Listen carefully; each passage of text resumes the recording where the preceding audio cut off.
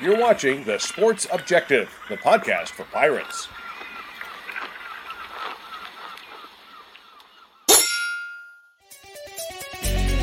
Yeah. My heart is purple and gold. I'm a pirate down to my soul. And I don't back down, not at all. Find out when the cannons explode. From the sidelines down to the post. Put it down like not even close. All out to the last whistle blow. From the flag with the soul and crossbones. Everybody stand up, get your hands up. Let the team know that we got they back. How about those friggin' Pirates? Welcome into the Sports Objective really big show tonight. In fact, I know Matt's got other things going on. Bubba, I know you're going to be you're playing injured. Well, playing hurt. If you were injured, you wouldn't be able to play.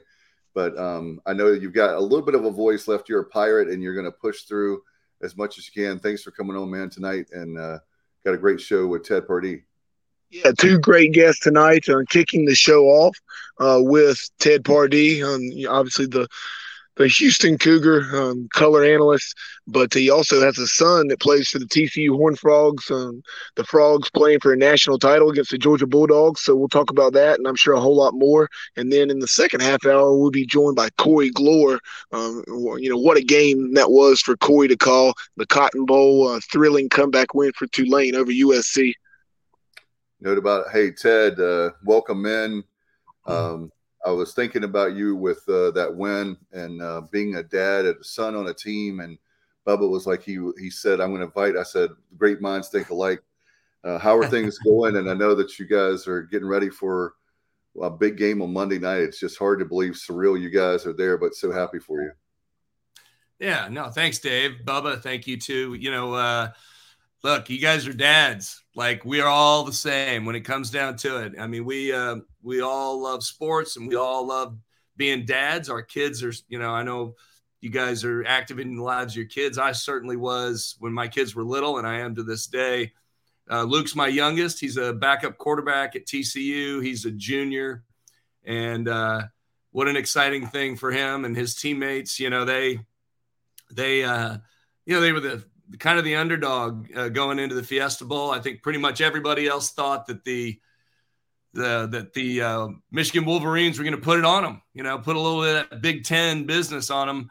I don't think they quite understand what we talk about in the South when we're talking about team speed, and team speed is something that I know you guys know really well with, ECU's always got some great team speed. Houston, my alma mater always tries to bring in some speedy guys, but TCU has kind of done a really good job of a couple of the key positions out there, running back, DB, and wide receiver. You're going to find you'll find it hard to find a team that's got that much depth and speed at those positions.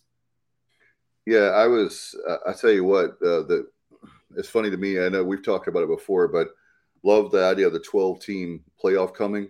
And I heard people talking about, it's funny, even the day of they were going to announce the teams, I heard TCU, I want to get your thoughts on this, by the way. I heard TCU does not deserve to be there. They didn't even win the Big 12 championship. And I said, and I know you're a dad, but I looked at that film. I was listening to that game on the championship game on the radio, but I still believe he was in. I still believe that they got that touchdown, and I don't want to spend the whole show on that. But to hear I said, well, regardless, even if they lost the game, right? I said, they deserve to be there. I heard Alabama deserves to be there. And I'm like, how does Alabama deserve it over TCU when, they lost let's say the Big 12 championship, but they've had an amazing year. And the thing that's frustrated for me, Ted, is the fact that I love college football. And I think the powers that be get in their own way. And so I'm hoping that 24, I'm still skeptical that we're going to 12. I know they say we are, but I hope that we are. But I want to get your feelings on that, because TCU proved that we need a 12-team playoff. There's a lot of great teams out there that deserve to have a chance. You're right, Dave. I know the touchdown you're talking about there. I was in Dallas at that game, real close to the end zone on that side of the stadium. Real tough camera shot, obviously, to kind of fuzzy, looked like he was over, but it's hard to tell, was his knee down. But that was a tough loss. And considering they were undefeated through the season, had a couple of just heroic game-ending victories. The Baylor game comes to mind where they had no timeouts. They literally had about, under a minute. They're running down to about 30 seconds on the clock, no timeouts. They run the ball, hustle off the field, get the kicking team on. Everybody's seen it, and just absolutely nail that field goal to win the game. But that's kind of how the whole season has gone. And then you got to take a step back and realize that, Max Duggan, their quarterback, he didn't start the season at quarterback. He was not the starter in game one. He had lost his starting job to Chandler Morris. Chandler Morris, Chandler Morris was a transfer from Oklahoma, and a fantastic quarterback, incredible arm, great legs, just the total package. Chandler won the job in the summertime, and then their first game against Colorado, Chandler had an MCL injury, and so how lucky can you be as a program when you got a backup quarterback who's been a starter for 3 years, and it's just like it was like the old West, the old shooter coming out there and just taking care of business. And that's what Max Duggan did all season long. The dude is he's just a warrior. No doubt about it. And I'm just really excited for you. I'm excited for TCU. And what's funny is I'm still hearing, Ted, it's like I feel like you guys are Rodney Dangerfield. You're not getting any respect when it comes to TCU, because I'm still hearing the talking heads saying, okay, well, they beat Michigan, but Georgia's really good. And I'm going, well, have you seen any of the TCU games? They're really good too. And there's a reason why they're there. Yeah, no doubt. I mean, I think it's the Big 12 doesn't help itself. I'll just say that. Like, every year it seems like Texas gets overhyped. And we've talked about them through the years. They get preseason, they're always a top 5 team, and Texas, and then Texas lays an egg, and so the rest of the country is just like, yeah, the Big 12 is a joke. And what made it worse to me this year, Dave, was that Oklahoma had a bad year. They a rare bad season for them, and I'm sure that Brent Venables will get it turned around up there. But so people just kind of, if after you look at Texas and Oklahoma, you're kind of like, oh, who's left? Texas Tech, TCU, Baylor, like, come on. They don't get the national recognition. And the reality is it's a great conference. It is a true Power 5 conference that, schools beat each other up. But it's one of those conferences where any team can step out and be the one that takes the championship. Unlike the Big Ten and unlike the Pac-12 and unlike a lot of conferences, the ACC, you kind of know going into the season in all those conferences who's going to be who are the top 2 teams. Every year they say it's Texas and Oklahoma in the Big 12, but those 2 teams haven't been relevant for the past 3 years. So, I'm happy for TCU. They're going to be the underdog this week again. And, their players are they're going to use that as a chip on their shoulder and use it to get themselves fired up to go out there and try to get a win.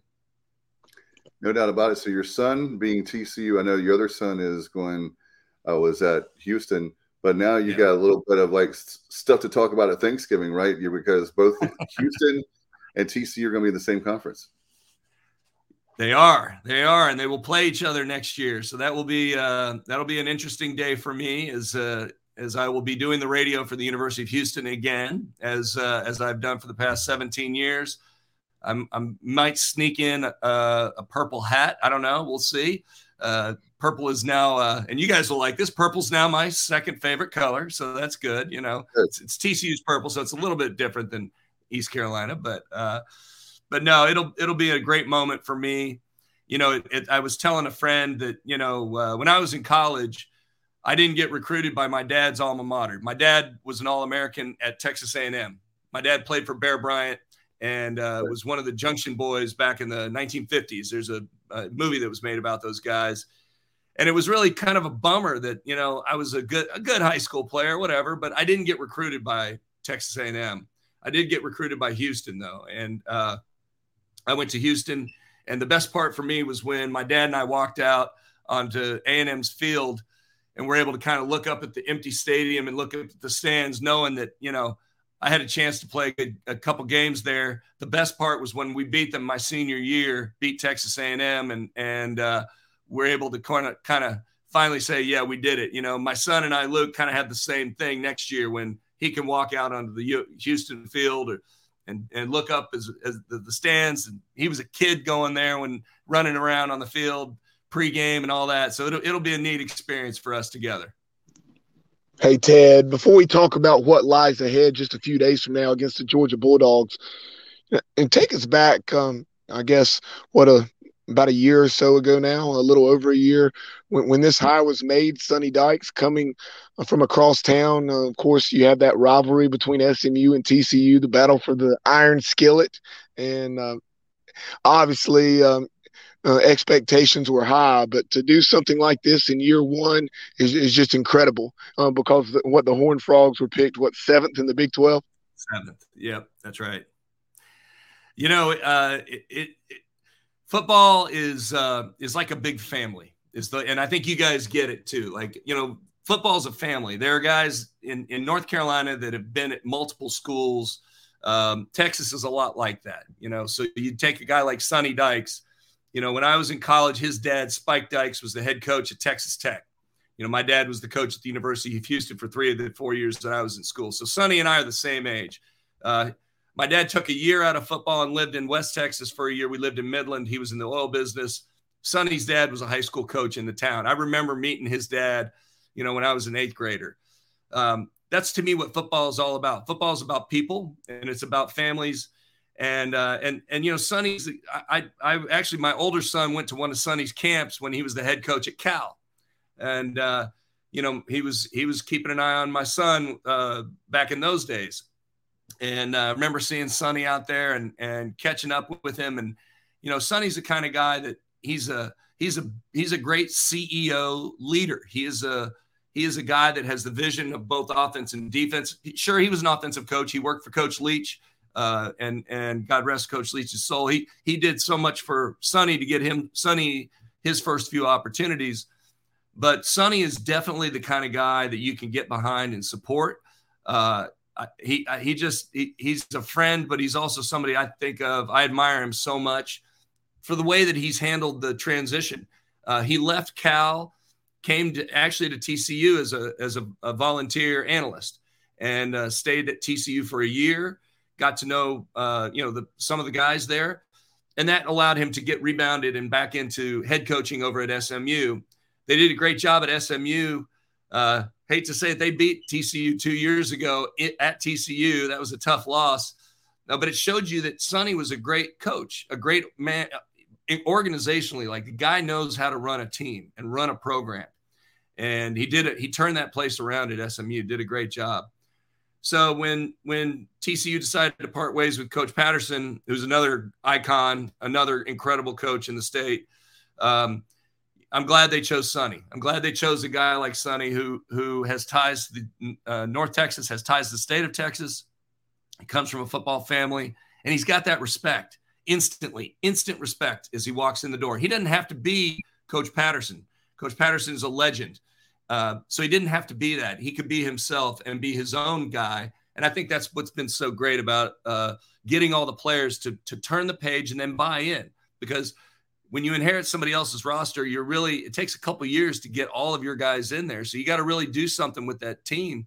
And I think all the players have bought in to what Coach Dykes wants to do, and the assistant coaches. They've got a great strength coach named Kaz Kazadi, who's an incredible coach as well. So can't say enough positive things about that program. And I'm glad my son's with the Horned Frogs.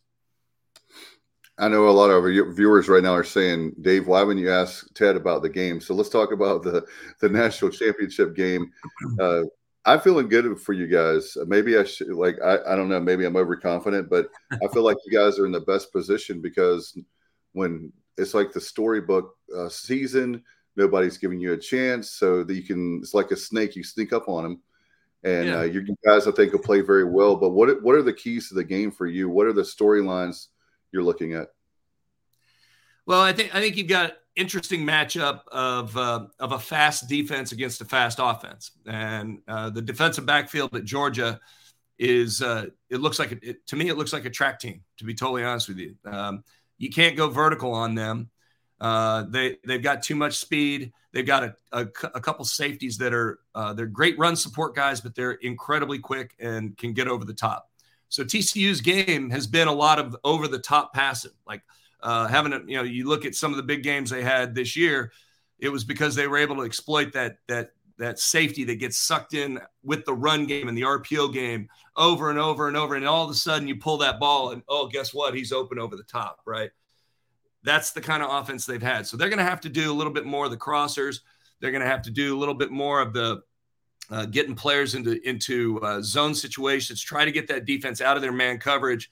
And the only way you can do it is by beating the man coverage. They're going to play man to man. They'll play 2 men high. So, but I think, again, if you just look at TCU's talent, TCU averages 41 points a game. The Bulldogs average 39 points a game. I think offensively they can hang with each other. So then it's just going to come down to defense. And, that TCU defense that Michigan tried to scoff at, they said, oh, it's a 3-3-5. It's, it might be good for the Big 12. It's not good for power. Well, I think they proved they can handle that offense and that running game just fine. So then it's a matter of matchups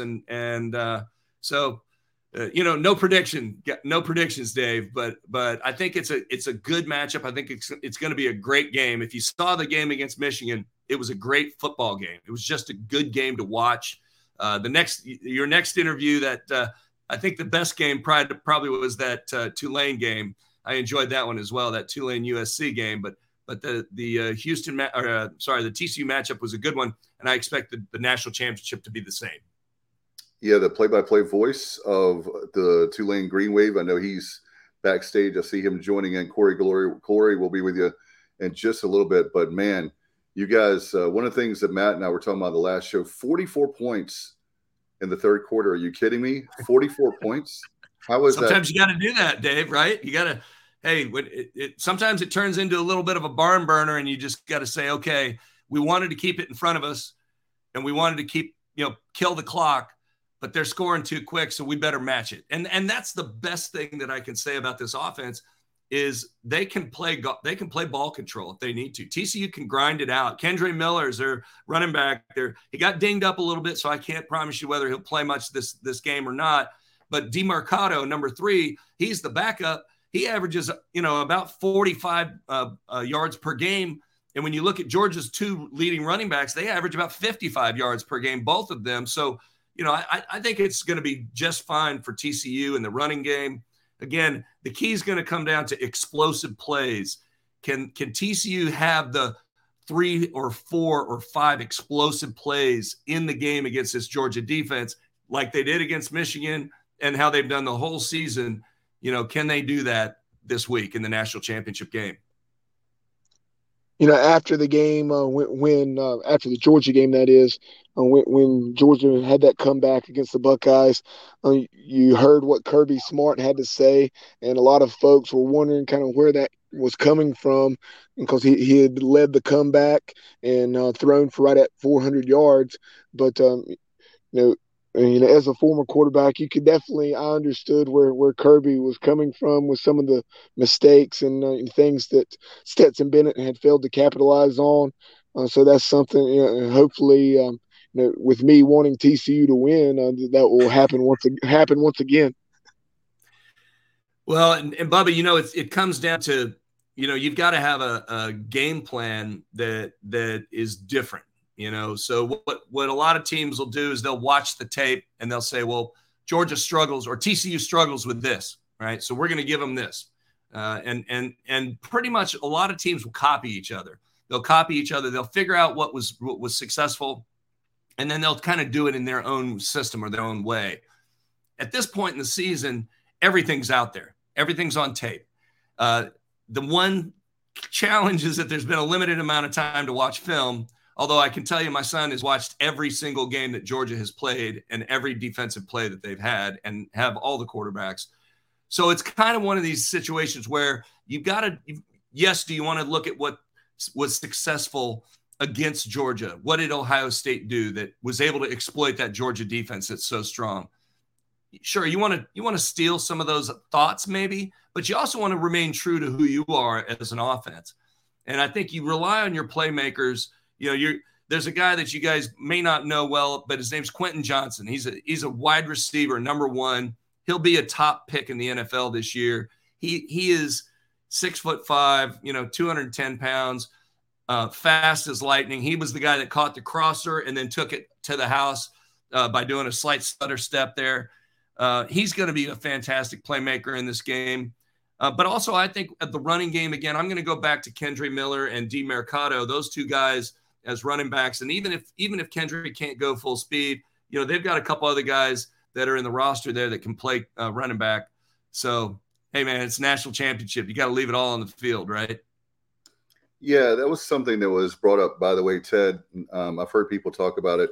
Should TCU try to do – and I was like, I don't think you should try to do something different. You need to stay what's brought you to the party. You need to stay with that. Maybe you have a few wrinkles, but I think that sometimes – and they mentioned that some of the radio shows I've heard – sometimes coaches overcoach, and they try to come up with this scheme and something that'll throw Georgia. You're not going to throw Georgia off.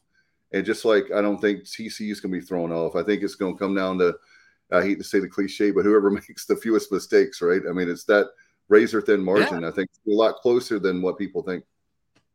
And I think that's that's why both of these teams are where they are today, right? That because they don't make silly mistakes, they're incredibly well disciplined. Both teams have just awesome discipline. They execute under pressure. So those third down conversions, those game-winning situations that you have to produce, both teams do that. And that's what it gets me so excited, because this is a heavyweight fight. I mean, this is George Foreman, Muhammad Ali, man. And of course that shows how old I am, but I mean, it's, this is a big time fight, two great fighters. And this is what I love about college football too, is as a fan, is that, you want to see the two teams that have beat the odds to get to where they are today. And I think Georgia was expected to do well, but it's hard to repeat. It's hard to be a back-to-back team. So nobody, you don't just give it to Georgia at the beginning of the season. They had to go earn it. And for TCU, being picked seventh in the Big 12 coming out of the year, last week, having everybody pick Michigan to win the game, that's perfect. That's exactly what you want. You want everybody against you so that you can prove them wrong. No doubt. And by the way, Bubba puts up the line here, Georgia minus 12.5 over under 62.5. And I'll say this, I knew that the number was a little bit high, but I think that's way too high. It's moved down a little bit, I think, but it still is pretty high. I don't know, man. I don't know. There's a furniture guy here in Houston, Mattress Mac, Jim McInville. He won the biggest bet in Vegas history on the Houston Astros earlier this year, and he does it to hedge his business. But he made a bet on he made a bet on the Horned Frogs. So we'll see how that goes. That's going to be really cool. Now, Ted, off the field, on one of the things that has been in the headlines is how there will be no tailgating. So what are your thoughts on that? That's pretty odd. Pretty odd. No tailgating? I haven't heard about that. No tailgate. It makes me want to say, like, know your audience. Like, who is the customer? The customer's always right, man. Come on. Can you imagine going to UGA and not tailgating before a game if you're a dog? Hey, look, if you're a Horned Frog, if you've ever been to TCU, they shut the whole stadium, the whole city down in Fort Worth for TCU games.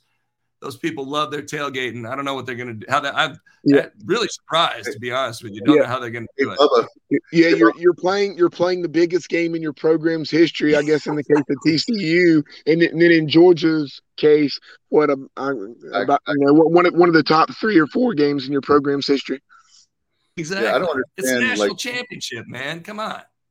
Hey, Ted, I was telling you in the green room how we had Pirate fans opt out of going to Birmingham because the bowl was in Birmingham. They would have a legitimate reason if they couldn't tailgate, because you know how we love to tailgate in Greenville and how we travel. Absolutely. I can't imagine not having a tailgate before a game. Did they give a reason why? I haven't heard anything about that. I probably because it's an NFL stadium. That's the only thing I can think of. who knows? Who knows? It's crazy. Sounds like the World Cup soccer.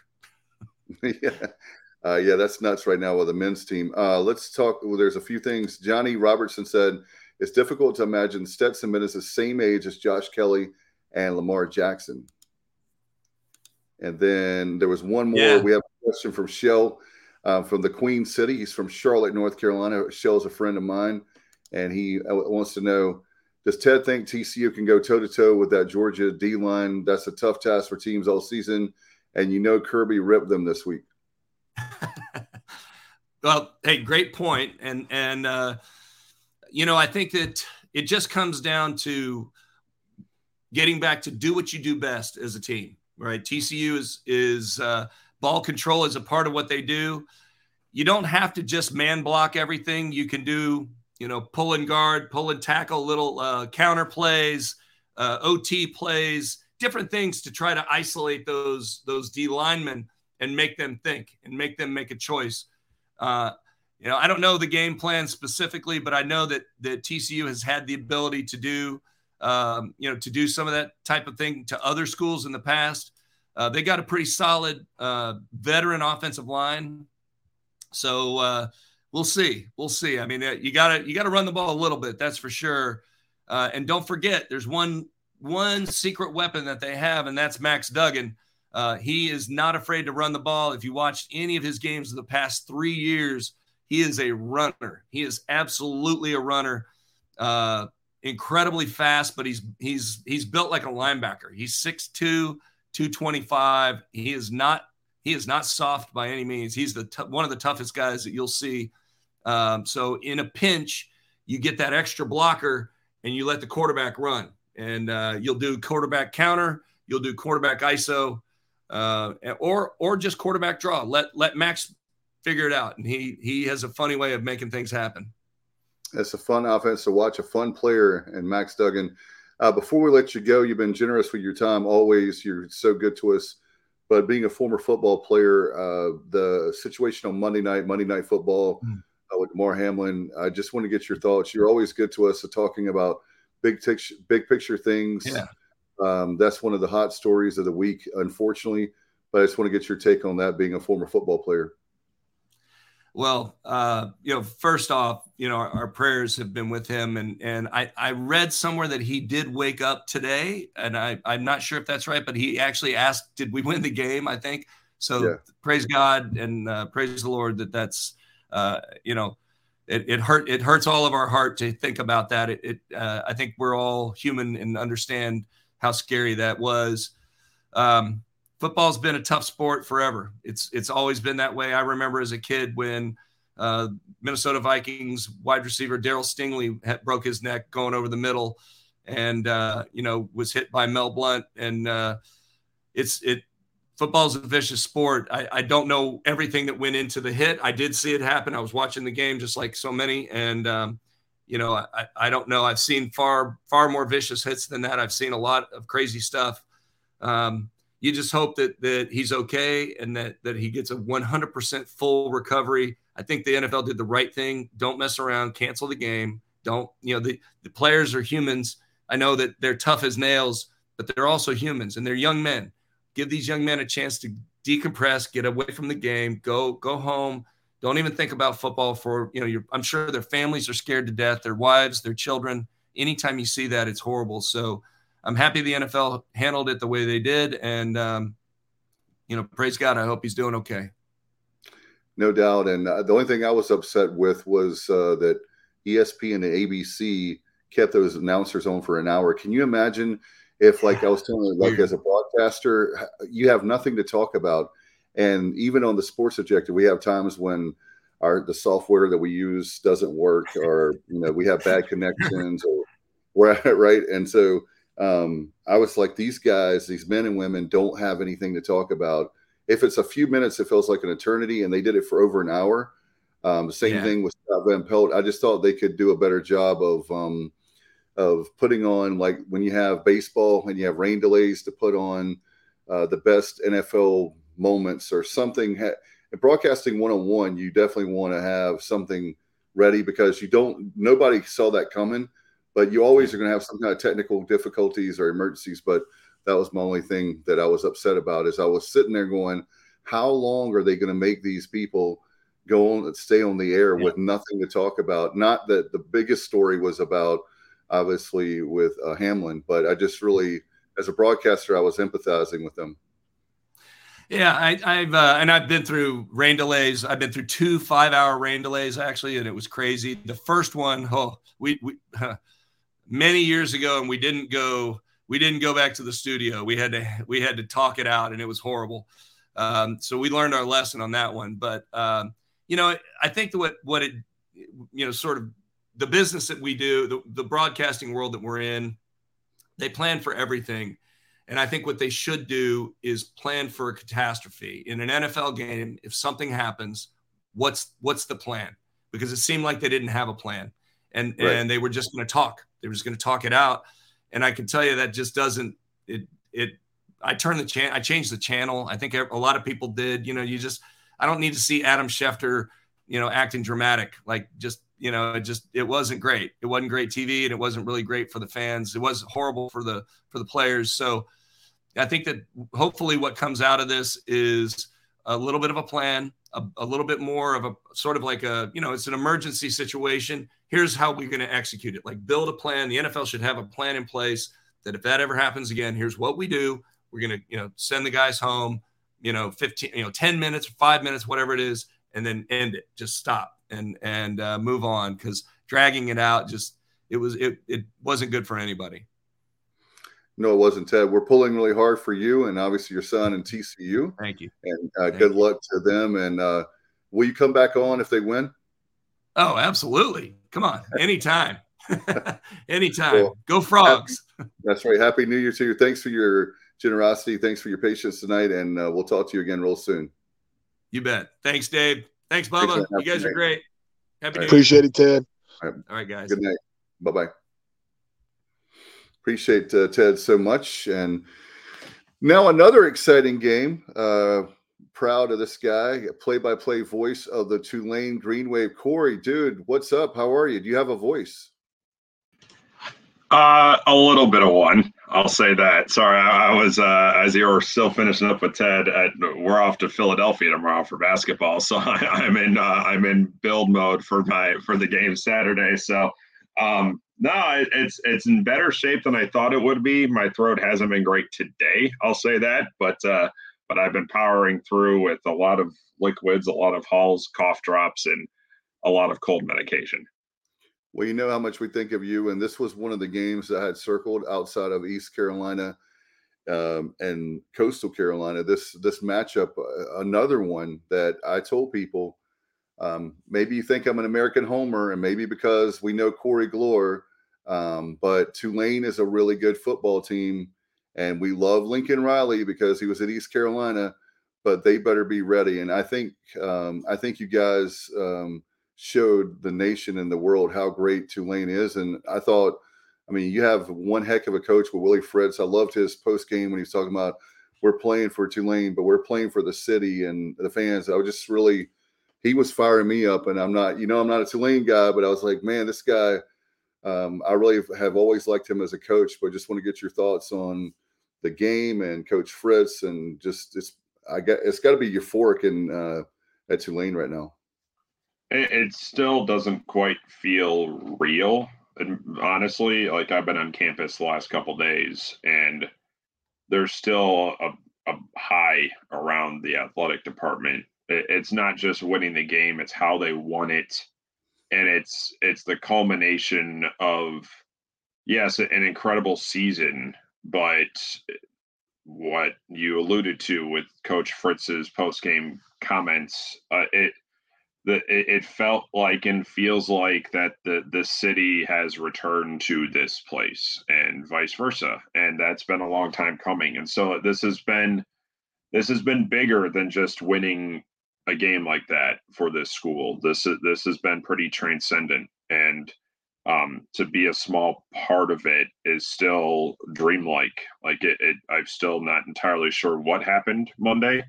How it happened Monday, I mean, it's been a complete blur, and I wouldn't trade it for anything.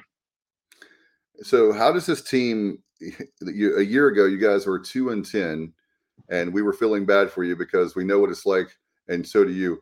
When football seasons are 3-9, and for 3 straight years, but you guys have 2-10, and you completely flip it around. I mean, it's amazing to have arguably the best season since what, 98 with Sean King. I mean, yeah, that was an undefeated year, but the magnitude of this, I think, supersedes that one. Yeah, to win the Cotton Bowl. What are the fans? Have you heard any like on message boards? I mean, what are they like right now? Oh, it's delirium here. I think as the season kept unfolding, and there were early milestone moments. Kansas State, you just talked to Ted and winning there in overtime in week 5. And so there were early moments that fans jumped onto, but we still, I don't think, had an appreciation of what might be coming yet. I mean, we didn't know. And then you started piling up wins in the middle of the season. It went from winning at Houston to, all right, you won your second in a row. I believe that was ECU. And then you go 3 in a row and 4 in a row and 5 in a row all of a sudden, and then you're ranked. And it just kept snowballing. It kept. This was so unpredictable for anyone outside of that locker room that right now the fact that I think a lot of fans would have taken the appearance in the Cotton Bowl as like loss. We lost. The program's heading the right way. The fact that it ended with a win and an all-timer of a comeback that's going to be in that game's lore forever, certainly the school's lore, and maybe in college football lore. I mean, this place, I don't think they've had a buzz like this here since, honestly, about the 30s or the 40s. Like even that 98 team didn't have the same fervor as this one has. And so that it feels like a new day has dawned here. Outside the game itself, Corey, just leading up to the game, talk about the atmosphere there in Arlington and in the greater Dallas area with the Cotton Bowl and the Tulane fans. Man, did they show up. It was awesome seeing how many Green Wave fans were there at Jerrysville. Well, it definitely sounds like I'm not the only one fighting something with a voice here. So no, not at all. I need, I guess, what I need: honey, some tea, and all kinds of stuff. Corey. Right here. Yep, there you go. Hall's cough drops. There you go. Yeah. I wasn't able to get a full appreciation of the build up to it. I was truly only there for about 18 hours. We had basketball at home the day before, and so I called the win over Memphis on Sunday, and then there was a charter with about 100 or so staff that flew out that night to Dallas. And so it was, frankly, for me, it was about a normal football road trip. It was in the night before, it was out right after the game. But the rest of my broadcast team was there for the full week. And what I heard about just the way the Cotton Bowl treated this team and this program and this school, like I had caught whispers of that from a couple of the broadcasting brethren in this league that have recently been there. Dan Hort at Cincinnati, they were there last year. Dave Woloshin in Memphis, like they were there a few years ago. And they said, it will blow your mind what they do for you there. And it did. I mean, just the reaction from people that have come back from Dallas since taking it outside the win, just what the Cotton Bowl did. I mean, when you're a group of 5 and you crash the New Year's 6, you don't know what the reception will be. This is our first go around with it. And from everything I heard, it's incomparable. And so the Cotton Bowl was just incredible experience even before the game.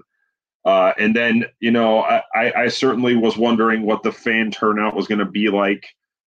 It's pretty well known that fans have not always shown up for Tulane events, and filling our stadium on campus has been a battle. Even this year it was at times. And so I didn't know what it was going to be like. And then we got there, and I started seeing the fans filling things up, and with where I was positioned in that stadium, it's not a great vantage point, but it also didn't allow me to get a full view of how many fans we had there until the trophy presentation and the USC fans had cleared out. And then I looked down and I saw how many people were still in that building. And that blew my mind. Like, I mean, they announced 55,000 for that game. I would wager Tulane had about 35 of it. Just to we heard them. They were definitely the louder of the two fan bases. And then to see just the sheer number of it, that was again. This is it's more than just a win in a big bowl game for this school. They've been waiting for something like this for decades, and the fans are back here, and that's just like you can't put your finger on just how important that is.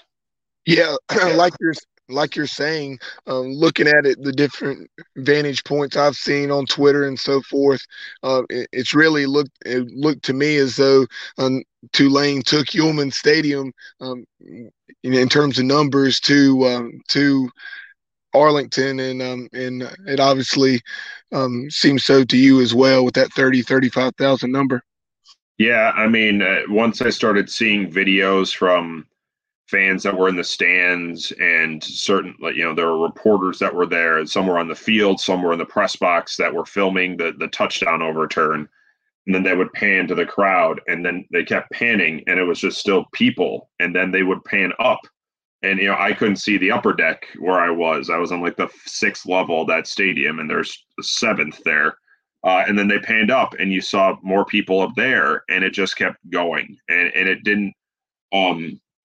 Yeah, I mean, far and wide, people came and came out of the woodwork and dusted off the old T-Wave and wore it with pride, and it's kind of spine tingling. It really is for a school that this has not been on the radar really for decades, and now it's things are aligning here, and the fans are a big part of it. The fact that they showed out the way that they did, the fact that the passion is back, the interest is back, is vital for this place.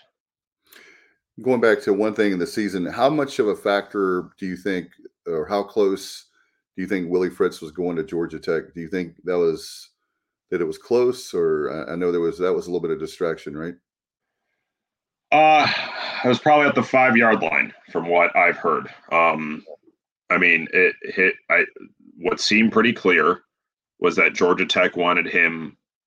Like, that was very clear. But Georgia Tech wanted him immediately, and Willie Fritz was not going to leave before the conference championship game. And that was the deal breaker. Like, that was it. And Willie Fritz, in my year and a half of knowing him, the kindness, the humility, the dedication that he has towards his players, towards his staff, even towards the radio team, that's not fake. Like, I mean, what you see is true. And asking him to leave without seeing this team try and finish off a run like this was never going to work for him. And so I definitely think, had Tulane lost to Cincinnati the week before, he would be gone. Like, I think a lot of people here understand that and said Luke Fickell's gone.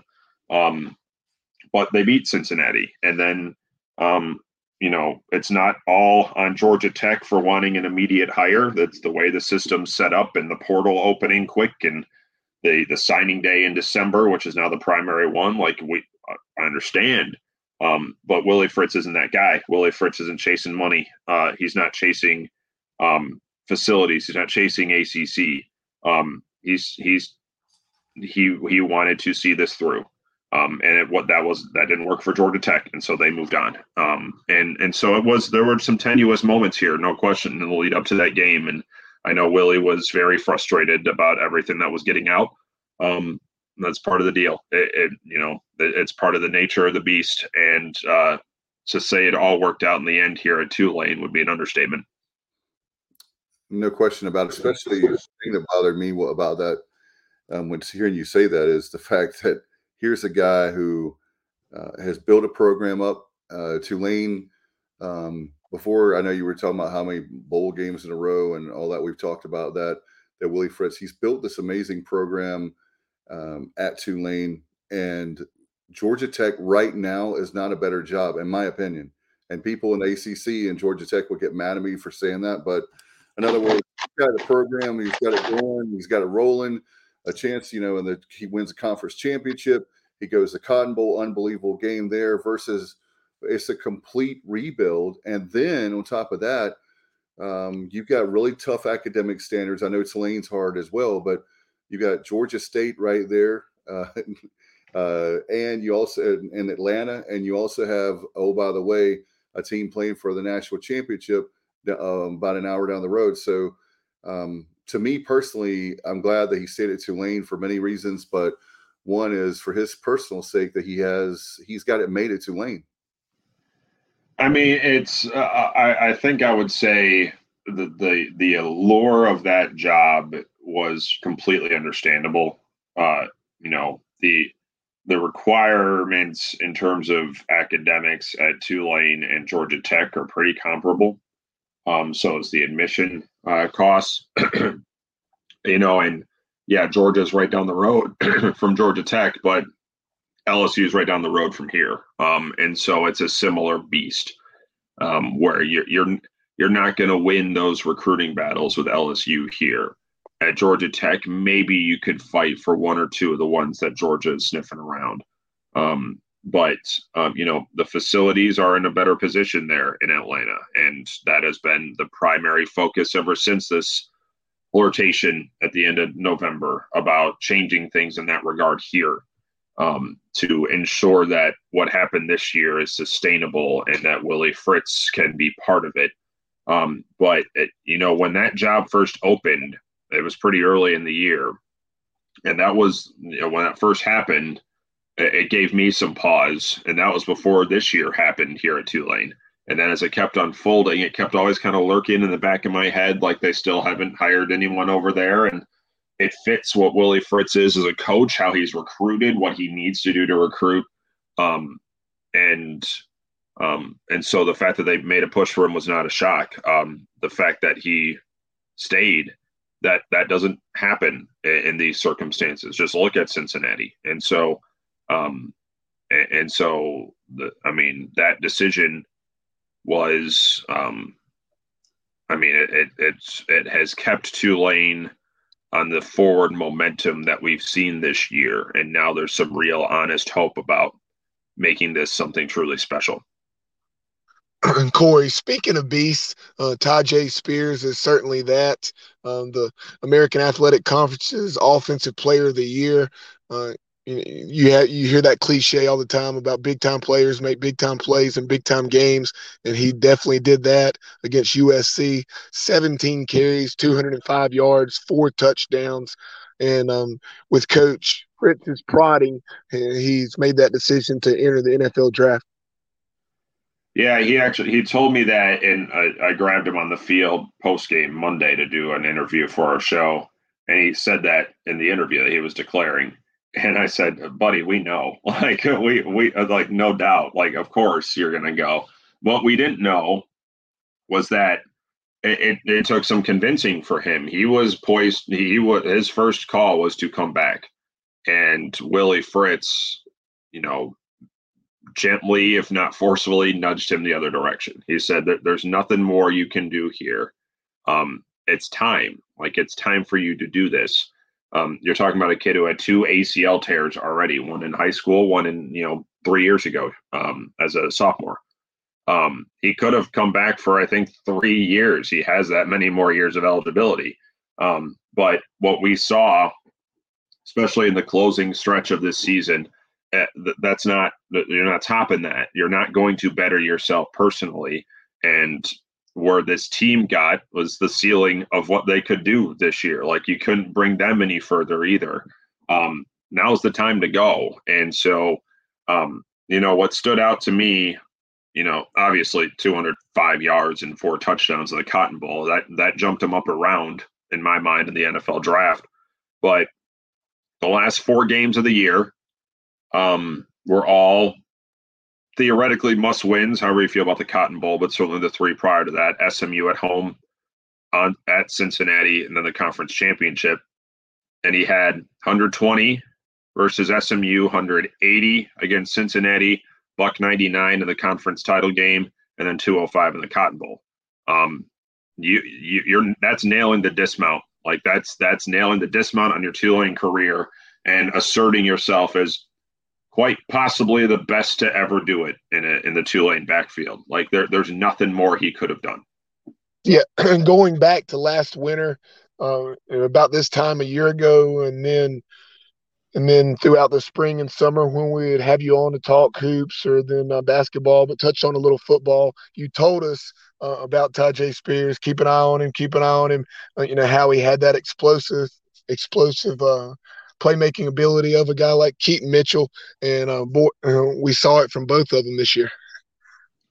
Yeah, I mean, his refusal to go down on first contact, I think now nationally got recognized Monday. But what I think jumped out to me this year was he became an incredible runner between the tackles. And that wasn't always his deal. It was always finding the edge, making a cut, trying to get open space. But he worked between the tackles this year. I mean, I think his personal highlight in his time here wasn't anything on Monday. It was in the conference championship game. And he had a 60-yard just dazzling run against UCF in which he just left Knights in his wake. I mean, it was otherworldly good. And that started between the tackles. And then he got into open space and it was good night. So there's not a lot that he cannot do. And the one thing that I'm sure NFL scouts will be looking at is the fact that he's not the biggest dude on earth. But boy, will he fight through bigger guys like he did Monday. There was one of his touchdowns in which 3 different tackles he just ripped right through in a wildcat formation. And so there's just no quit in that motor of his. And if size is going to concern an NFL scout, then that NFL scout's going to be out of a job. Yeah, Corey, I know that you're at Tulane now, but what about the Pirates as far as guys? I think, in fact, Miles Berry declared today, but Keaton Mitchell is one great running back. Do you think you've seen him at ECU and obviously at Tulane being the play-by-play voice? Do you think he has a shot at being drafted? I think he has an outside shot at being drafted. I think he'll sign somewhere. I think someone will give him a deal. You can't teach that elusiveness and that speed. And so there's a place somewhere on a roster for him. I saw him this year when he was slightly hampered. And so, week 6, I think he had just come back. I think that was his return to the lineup. But I saw him last year and he torches last year. There's a kick return future in him. I think in the NFL, there is maybe something, offensively for him, might be an uphill battle, but that speed and his elusiveness, like that plays on Sundays. So I think he's got a shot. I don't know if it's in the draft, but he's definitely got a shot at signing somewhere. Do you feel anything for Holton Ahlers as far as being drafted? I think he has an outside shot, but most likely he's going to be in the same boat. Yeah, I mean, I think that's probably fair. I mean, I think teams will salivate over his size, but his mobility. I think there's room for him somewhere. I don't know if it's through the draft, though. I think he's far more accurate than he gets credit for. And he had some really incredible skill weapons this year. And I know a ton of them are leaving too.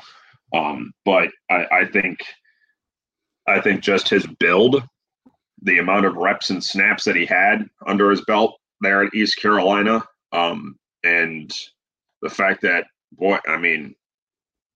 he can hurl it. And hurl it pretty accurately. And so So I think there's something in there for an NFL team, whether it's in a 7-round draft. I don't know. That's what I'm thinking too. As far as with Tulane, do you guys have any more guys that you think have a shot at the draft or will be drafted? Dorian Williams should be drafted, one of our linebackers, and he had 17 tackles Monday in the Cotton Bowl. And it kind of flies under the radar because nobody played defense in that game. But I mean, he's your prototypical 6'3", 225 linebacker. He's a monster, and so he'll be drafted somewhere. Nick Anderson's going to declare his running mate there in the second level. I think teams will be a little bit wary of his size, but there's a position for him somewhere on an NFL roster, whether it's a linebacker, whether it's a fullback, something like that. And that's the hardest working man I've ever seen in my life. And then, I'll give a shot to Macon Clark, our nickelback, who, as of right now, I don't know if he's actually declared, but he's a senior. And so he should go. He's a ball hawk, and he hits like a linebacker, but he jumps routes like a corner. And so I think there's an outside shot he can get a pick somewhere, but it's definitely going to be Tajay Spears, definitely going to be Dorian Williams. As far as Pratt, is he going to be with Tulane? Do you think he goes to the portal? He already said he's returning. Yes. Okay. There were, he said that before they left for Dallas. There were some Power 5 schools interested, even though he had never jumped into the portal, and Willie Fritz has made that clear that did not sit well with him, and he has reached out to those coaches personally. He told me that today because he had never put his name in the portal, but suddenly coaches were calling him. So he is coming back next year. And so that means Tulane will be in a similar spot that ECU was, in that they'll have a 4-year starting quarterback next year leading the way. And, when you don't have Tajay Spears, to have that stabilization at your quarterback position. Now, he was already a team captain, but you kind of felt as Tajay went, so went this team this year. Now it is assuredly Michael Pratt's offense next year. And, I don't know if he would have returned if our center didn't decide to return either. Sincere Haynesworth, they are as tight as can be. They were the two offensive captains. And Sincere Haynesworth went through senior night stuff and then surprised everyone by saying he was coming back. And so I think that was part of there was kind of a mutual decision between the two, because those two are kind of the heartbeat of this offense. And so, you lose Tajay Spears. There are a couple guys from the wide receiver room that will go. Their top 2 tight ends are gone after this year. They are seniors, and one's a 5th-year guy. But you have your starting quarterback back, and this will be his 4th year as a starting quarterback. You have your center back. You have most of that offensive line back. And they're high on what's looming here. And so to have Michael Pratt return, I think was a sigh of relief to many here, in that, all right, like the reins are now fully going to be in his hands, and everyone's comfortable with that. By the way, Craig says you can't hear Corey's voice without a flood of great baseball memories pouring in. I appreciate it. It's that those 6 years were something truly special, and without those 6 years, I'm not here. And Monday, it doesn't happen for me personally. Now, I don't. Doing something like calling a game like Monday is a perk of this job. Tulsa was here last night for basketball, and their longtime radio guy, Bruce Howard, he was just picking my brain and wanting to hear about everything, because Tulsa hasn't really been on a stage like that in a long time in football. And he told me how jealous he was of me. And I understand that. Like I'm not the right person to have called that game in Tulane history and the voices that have come before me here, but it's the opportunity that I had. And part of that is because of what I was able to do at East Carolina, and that job got me here. But what the joys I get out of this job are, the moments you don't hear on the air, the moments that, when I'm around practice and talking to guys and getting to know them as people. And, it's as fun as it was to call that game. And I don't know if that's ever going to be topped. For me, it was after the game. And I usually go in the locker room to grab interviews while everyone was still milling around in the field. So I was down in the field grabbing interviews and just hugging some of these guys that I've gotten to know as people and not just as players. Now, I had to introduce myself to Alex Bauman, who caught the touchdown there at the end, because I really hadn't talked to him much throughout the year. But finding Tajay Spears and giving him a big hug, and one, our cornerback, Lance Robinson, he and I have gotten to know each other pretty well. And I usually hang out with the special teamers because they're usually weird and I'm weird. And so, finding our kicker who had the biggest extra point in Tulane history and giving him a giant hug, like it's stuff like that. That's why I love doing this job. And I had that at East Carolina. And the reason why maybe some of those calls still etch in minds of people there is because I knew the kids that were down in the field, and when they were succeeding, I was happy for them and I wanted them to succeed. And so that's why maybe there was some more passion in my calls than others. And that's the whole shebang for me. It's getting to know everyone here and everyone there in my time there. And I've heard from people in Greenville since Monday. And so, I'm honored that people still kind of hold what I did there in regard. And I thank them for still thinking of me that way. No doubt. In fact, stay going or whatever it was 88-yard TD was awesome. Yeah, Jaquan Jackson's another one of those guys who I've gotten to know. He was one of the very first ones to actually introduce himself to me when I got here last summer. And he and I grew pretty close last year through all the madness of 2021. And, almost every practice he'll come up to me and we'll chat for a little bit. And I've gotten to know him quite a bit. And so seeing him have an opportunity like that, make moves like that, hit a second gear like that, that was again me. That was me knowing him as Jaquan and not as number 4 who had the ball down the sideline. And so that was me urging him to see it through to the end, because I know him and he's just such a sweet, caring kid who has battled a ton of stuff on and off the field to have a moment like that in the biggest game of his life. Mark Calloway says, "Hey, Corey." Hi, Mark. Oh, wait, no, I'm supposed to say something else in this regard, right? I'm supposed to say hello. Hello. That's right. Hello. That's right. I'll tell you what, we're going to miss definitely the getting everybody to chime in on Twitter to say hello. Speaking of hello, we certainly missed that. And by the way, my understanding, I haven't had a chance to see the baseball team, speaking of ECU, but my understanding the pitching is really stout this year. So I don't know if you've heard that, but that's what I've heard. People telling me that the pitching is going to be really good. I'll be honest. Baseball in general is pretty far off my consciousness at the moment. With what's happened Monday, and now hell, we had a basketball game last night. I'm flying out to Philly tomorrow for another basketball game. So now I'm very much shifting focus here to the hardwood full time. Now I've stopped in the baseball office here. Today, in fact, I swung in and said hi because I will have to get things going for that here in not too long from now.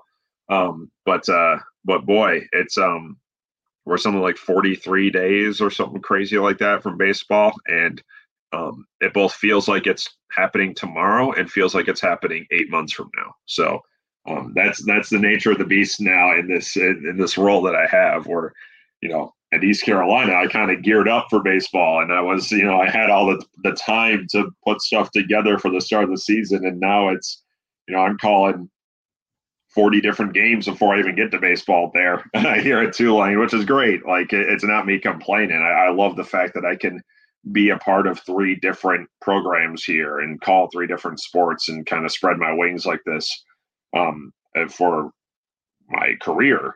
But yeah, baseball is, I haven't, the preseason number 1 team in the conference, that is a no brainer, regardless of who's back and who's not. It's theirs until someone proves otherwise. And so, like, whatever happens with East Carolina, nothing would shock me about what happens with Pirate baseball moving forward.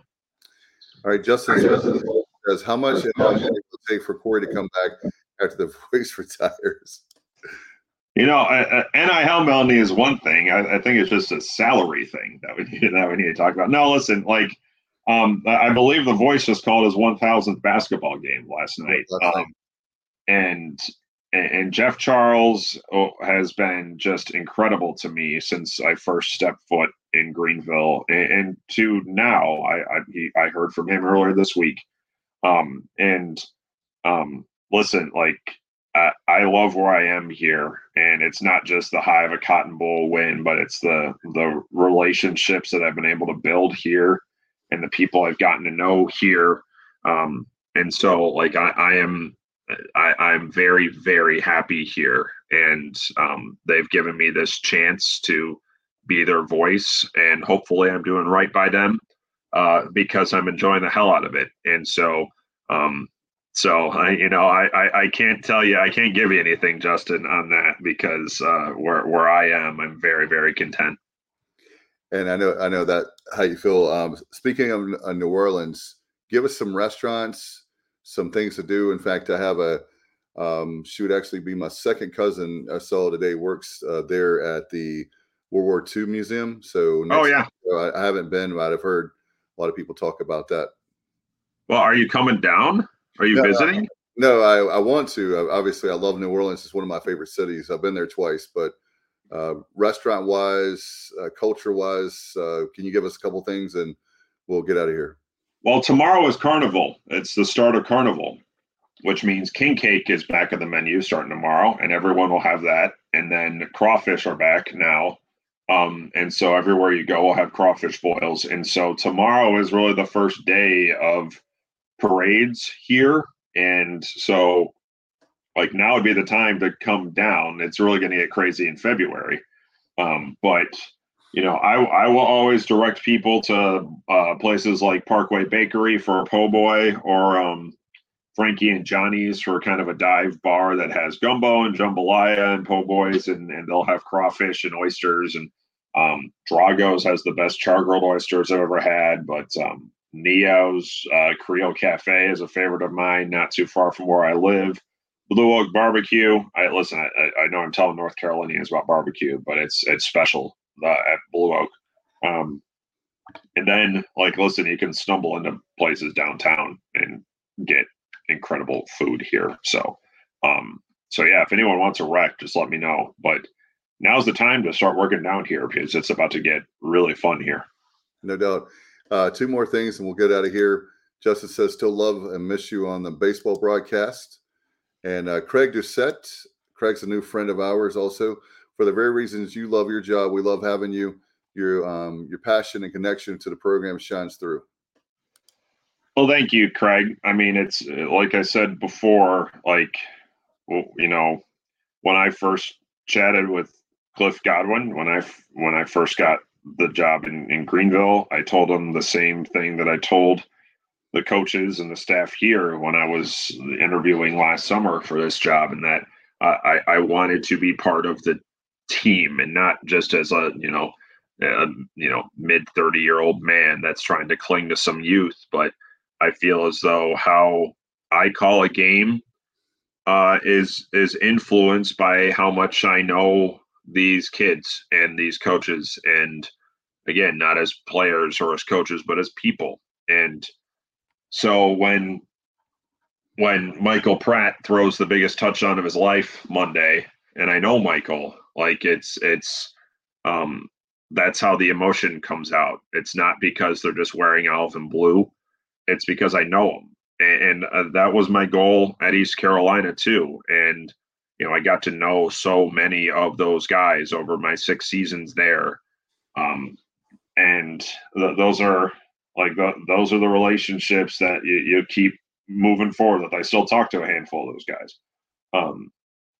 And now I'm hopefully trying to do that here. And it's that's the way I approach this business, how I do this.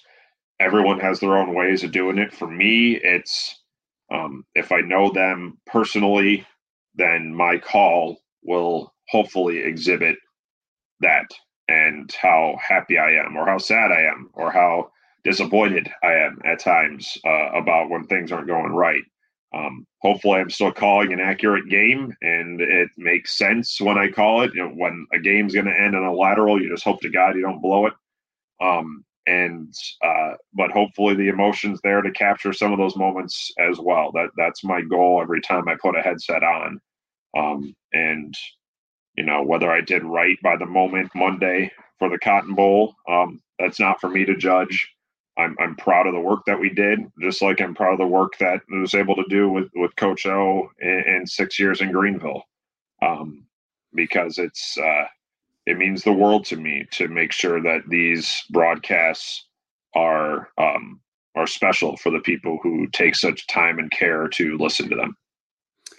Corey, thank you so much for your time. We both Bubba and I, we were so happy for you. Obviously, I know it's just not about you, the fans and Coach Fritz that we like so much. But as a friend, we were so happy, being that I'm a broadcasting nerd. I can't imagine. My nerves were, I think, even more for maybe for you, because I was like, I want this game so bad for him because he's in such a big moment. And then I was thinking, well, I know he's the announcer and there's the football game going on, but those of us that do broadcasting, we know how big a deal that was, and from that perspective, not to mention what was happening on the field. So congratulations. I'm glad that you got that moment.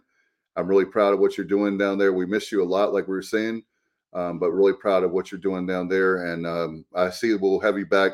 We play you guys at New Orleans February 11th. So if there's any Pirate fans that want to travel down there, look out for Corey Gloor. He'll take care of you. I'm sure the touring guide of New Orleans, right? Yeah. Oh man, February 11th. That is heart of parade season too. So come on, that's the week before. It's like a week and a half before Fat Tuesday, and so it's gonna be bonkers here. So that's the time to come down. And if you are coming down, please let me know. All right. Well, we'll let you get back to working for your big game. I guess you have the Temple game. Is that this weekend? Yeah, Temple this Saturday up in Philadelphia. You guys just saw them. They're an odd team, but they keep winning here all of a sudden. So and we had 3 battles with them last year, and every single one of them was incredible. So I'm looking forward to it. Just like Bubba, got to get this voice back to 100%, because it doesn't stop in this industry. No, it doesn't. No doubt about it. And Bubba, you want to chime in? I was just going to agree with what Coy is saying. No doubt. I don't know how they do it, especially showing excitement like he did in that game against USC. And obviously, it's very difficult in my field as well, Corey. When you're an elementary PE teacher and don't have a voice, that's a problem. Today I had to break out the microphone. I guess I need to do that more often. Oh, yeah. Just put movies on. It's fine. Just let them watch Glass Onion or something. It's fantastic. Oh man! And if you get a chance to see Puss in Boots, for those of you that saw that on Sunday, was very make your kindergartners I think make your kids watch White Lotus. Those parents will love you for that. I'll have to check that. I don't know what that is, so I'll have to. You're more of a. I think that I'm a movie nerd, and then I talk to Corey Gloor. So best of luck to you, my friend. We'll be talking to you soon. Happy New Year. Oh, and, yeah. Rest the voice, and we look forward to your call very soon. Thank you, boys. Always fun jumping on with you. I appreciate all the kind things, even though I don't take compliments well, but I appreciate it immensely, and I'll look forward to joining you soon again. All right. Have a good night, my friend. See ya. See you later. All right. Bye-bye. Great to have Corey on with us, and certainly we're about to get out of here as well. And look at that. Look at Craig break out the old TV cart. Whenever you need the last. That was a great feeling, wasn't it, Craig? When you got to class, and whether it was with the substitute or with your normal teacher, and you saw the teacher, the sub, rolling that TV card in. Yes, it's going to be a great day. We don't have to read from a textbook. We can watch a movie. Yeah, speaking of which, when growing up, obviously my pre-Pirate days, one of the highlights was the ACC tournament, and they rolled that TV card in Friday of the tournament. There's only 8 teams back then, and the great part of the ACC. But anyway, that was a happy moment. You were talking about TV card. I was one of those kids that saw the Challenger blow up live on television. I was in science class when that happened, unfortunately. So I have great memories of a TV card, and also have a bad memory of thinking it's going to be a cool moment when you're a kid and you love NASA and space, and I still do, and to have that happen. So yeah, I'll break out the TV card. I can live with that both ways, but certainly something good's going to happen, like a movie, or it's going to be a diversion from just a teacher standing up talking in front of a classroom. So no doubt about it.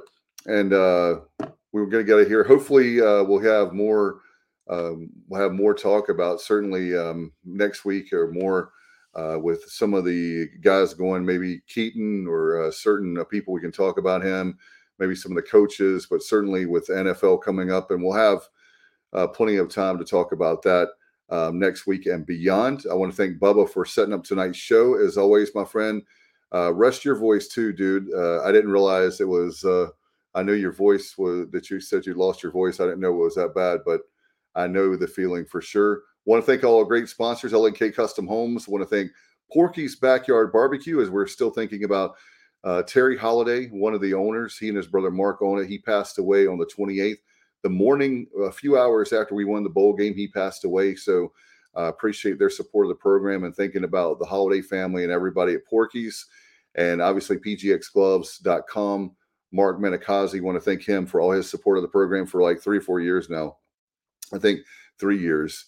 So appreciate him very much as well for his time with ECU Baseball. And don't forget, put in the promo code ECU, you get 25% all products. In fact, I got to order some more stuff for my kids. So Bubba, thank you for putting that up on the screen for those watching live or archived. And don't forget one more thing. Don't forget to join and subscribe to our YouTube channel. We have got over 250. Bubba is the stats man. Over 250 new subscribers just last year alone. Bubba works really hard on the YouTube channel. He and I talked about 5 years ago about having a real successful YouTube channel. It's something I wanted, and he took the ball and ran with it. Bubba, amongst many things here on the show, Bubba, I want to give you a shout out for that. And we had a lot of great stats. I want to thank Pirate Nation and beyond for all the support they give in the show as well. Yeah, 250 new subscribers, and well over 700 now.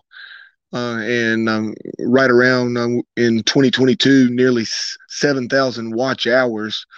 So really appreciate everyone's support. And if maybe you watch and you haven't subscribed yet, or a Pirate fan that would enjoy some of our content and subscribing to our channel, please share the channel with them. And then, hey, Dave, it's hard to believe, but I think tomorrow will mark 6 weeks from opening day for East Carolina baseball.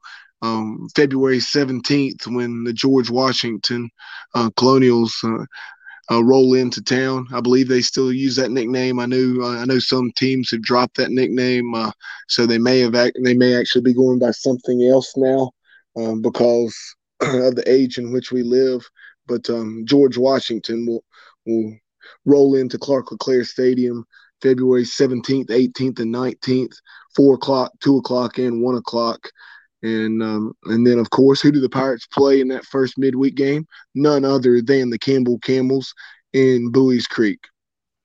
Yeah, you know how much Justin Hare is a great coach, but he's been very good to us when we have our look around the state of North Carolina. I think there's 17 programs since Central dropped baseball. I think it was 18, but now it's 17. But anyway, he's always been very good to us. It's going to be a great season. Get your tickets, by the way. I don't know if they have any more. Do you know if they have any? I need to reach out to Coleman. I forgot last week, but do they have any more East tickets in the jungle? I don't know. We'll have to ask him. Yeah, season tickets, as far as I know, they were still jungle tickets available, but probably not a whole lot of them. And then obviously they have to hold tickets for single game sales. So last year, I want to say it was 2,200 somewhere in there at least that we sold. And we'll surely be right around that again. The baseball banquet sold out in no time. So the only way you're going to be able to attend that is if you know someone that cannot attend that's already purchased tickets. That's such a hot ticket. It's sold out in 7 or 8 hours. Yeah. By the way, I'm already seeing. I told you that I'm a geek when it comes to the different secondary markets, but the future GW Hippos. Leave it to JR, Craig, Justin. We get Mark Holloway. We got a lot of people that tune in just about every show. We appreciate it. They're on more than us. But anyway, I tell you what, I saw today, they already have tickets up there. If you want to go to that North Carolina game, the secondary market they were not too expensive considering that big rivalry. But I saw even that, Bubba, that you can get tickets for those games. In fact, it was for the Greenville games. I can't remember if it was Friday or Saturday because they're doing the 2 games in Greenville, and then the Sunday game will be at Boshemer Stadium there at UNC. So, but if you get a chance, there you go, GW Hippos. All right, I love it. I love it. Obviously, a very random nickname, but it definitely very unique as well, with a lot of minor league baseball like marketing opportunities. No doubt. And my daughter will definitely please put that off the screen if my daughter is watching, because she'll make me buy a GW Hippos stuffed animal. I'm just kidding. She's a girl, and a little 8-year-old girl that loves stuffed animals. That's the one thing of her toys I don't get rid of, and I need to. All right, Bubba, we're going to get out of here. Thanks so much for everybody. Thanks to Ted, Pardee, Corey, Gloor. Thanks to all of you listening and watching. Bubba, thank you so much for behind the scenes. I want to give a shout out to our very own Kyle from the LaGrange Barber. I know he's a little bit under the weather, but we hope he feels better. And I think Matt had a really tough day at the office, and he's been working hard with his job. He's awesome too. We miss him, but glad to have Bubba aboard. We'll get out of here. And before we let you go, we want to remind everybody to get your tickets once again, ECUPirates.com. One more thing, football tickets, no surprise, go on sale February 1st. I want to mention that before we get out of here. All right, good night, everybody. And as always, go Pirates. I'm a pirate down of my soul, and I don't back down, not at all. Find out when the cannons explode, from the sidelines down to the post. Put it down like not even close, all out to the last whistle blow. For the flag with the soul and crossbones. Everybody stand up, get your hands up, let a team know that we got their back. This is our house, this is our town, our top, everyone not copy that. Everybody in the stands go bananas, scream loud, but they don't hold back. Every foot, every yard, every first down, every touchdown with the cannons blast. Get it on, get it all, get the wave going like a hurricane.